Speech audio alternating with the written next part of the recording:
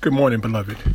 This is Elder Miller with your spiritual soul food for Faith-Filled Friday. Jesus tells the Samaritan woman at the well, "Give me a drink." How many of us are expecting and looking to Jesus to quench our thirst? The reality is we should be seeking to satisfy Him. We should be pouring out our lives, investing our total being.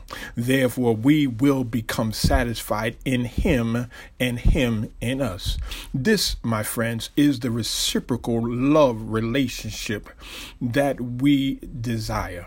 Acts 1:8 says, "You shall receive power after the Holy Ghost is come upon you, and you shall be witnesses unto me, both in Jerusalem and in all Judea and in Samaria, and unto the uttermost part of the earth."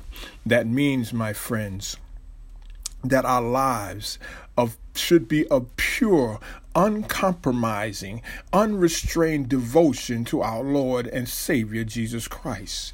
We must beware of anything that competes with your love, anything that competes with your loyalty towards Jesus.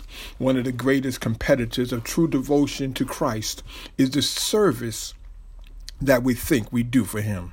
Yes, in our flesh, it is easy to claim service. It is easier to claim that we are serving Christ than it is to pour out our lives completely for Christ. The goal of our life, the goal of my walk and my talk in my answer, yes, my answer to the call of God should be His satisfaction, His joy, and His good pleasure.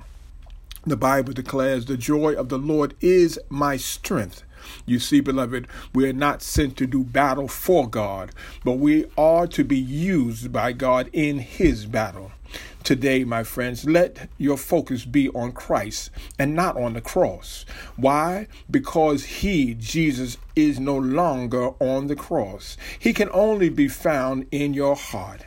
Yes, beloved, that's our spiritual soul food for us. Faith-Filled Friday. Be blessed and know that I love you and God loves you best.